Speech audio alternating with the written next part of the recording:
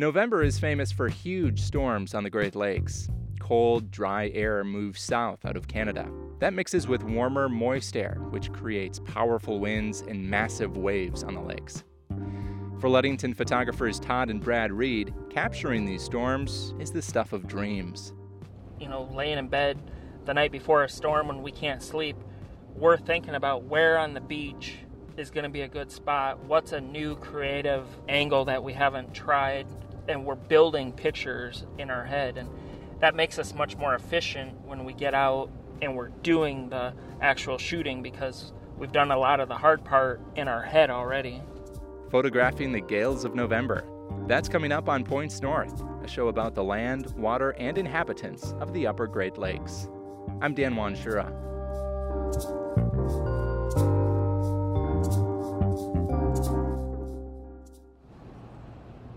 Brad Reed compares storm photography to extreme skiing.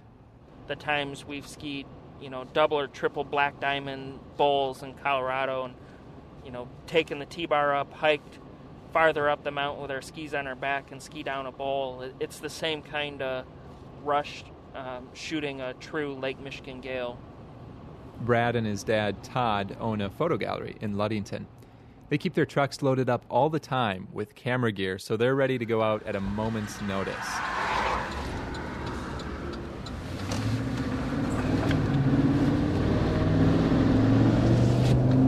Today they're heading south to photograph a November storm at Grand Haven State Park, where the forecast is calling for waves of 15 feet or more.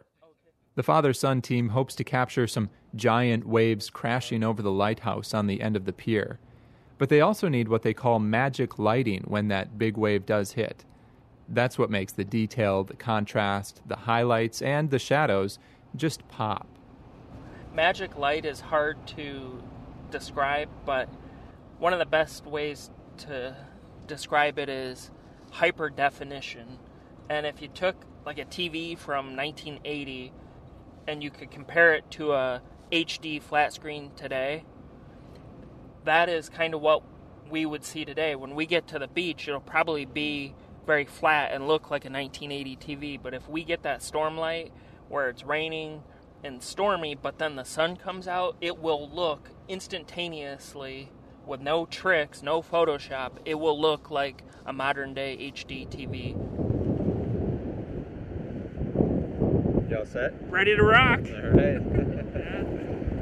That looks cold. It does, doesn't it? Gotta love it.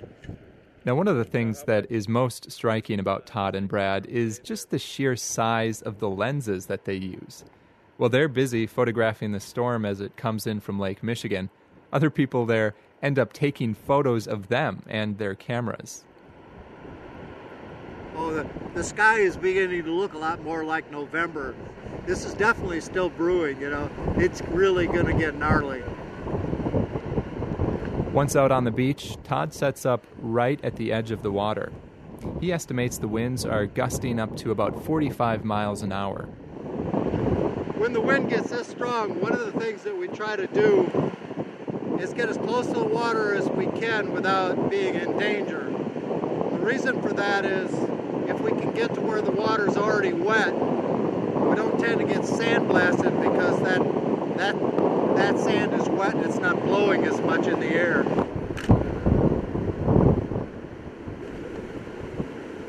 Notice the wind just picked up 5 to 10 miles an hour just all of a sudden, and the waves are already showing that.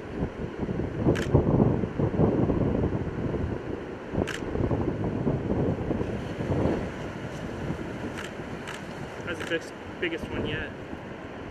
It takes a couple of hours for the lighting conditions to improve, and Brad is constantly wiping off the rain droplets from his lens, so he's always ready to go. Now look how much better the light is now than 1 minute ago. So what changed? Just the clouds opened up and it just got a little brighter, and the light is reflecting off the water and back up onto the side of that lighthouse. And then the tips of the waves, the white parts of the waves, are starting to glow a little bit.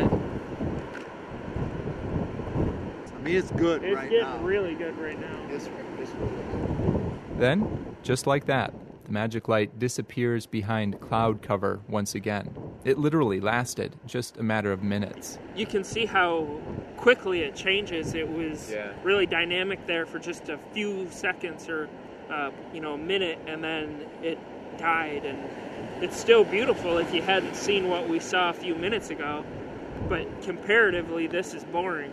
But at least we got it. We got a big wave with it. Todd and Brad pack up shortly after sunset and begin to make their way back to Ludington.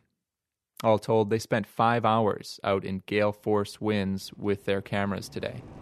What Brad and I really try to achieve when we're making our imagery is to create experiences. We try to make images that people can step right into, that they feel like they're there, and that for us is the high ground of our photography. Brad admits he's going to be drained from this storm-shooting adrenaline rush today. But that's okay, because with nearly 800 photos to sort through, he'll be sitting for a while.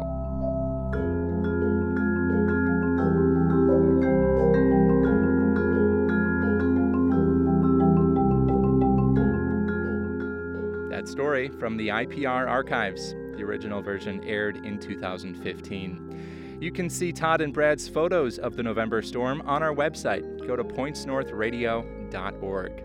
Well, that's it for this episode. It was produced by Peter Payette and me, Dan Wanshura. A reminder, you can subscribe to Points North wherever you listen to podcasts. Have a great holiday weekend.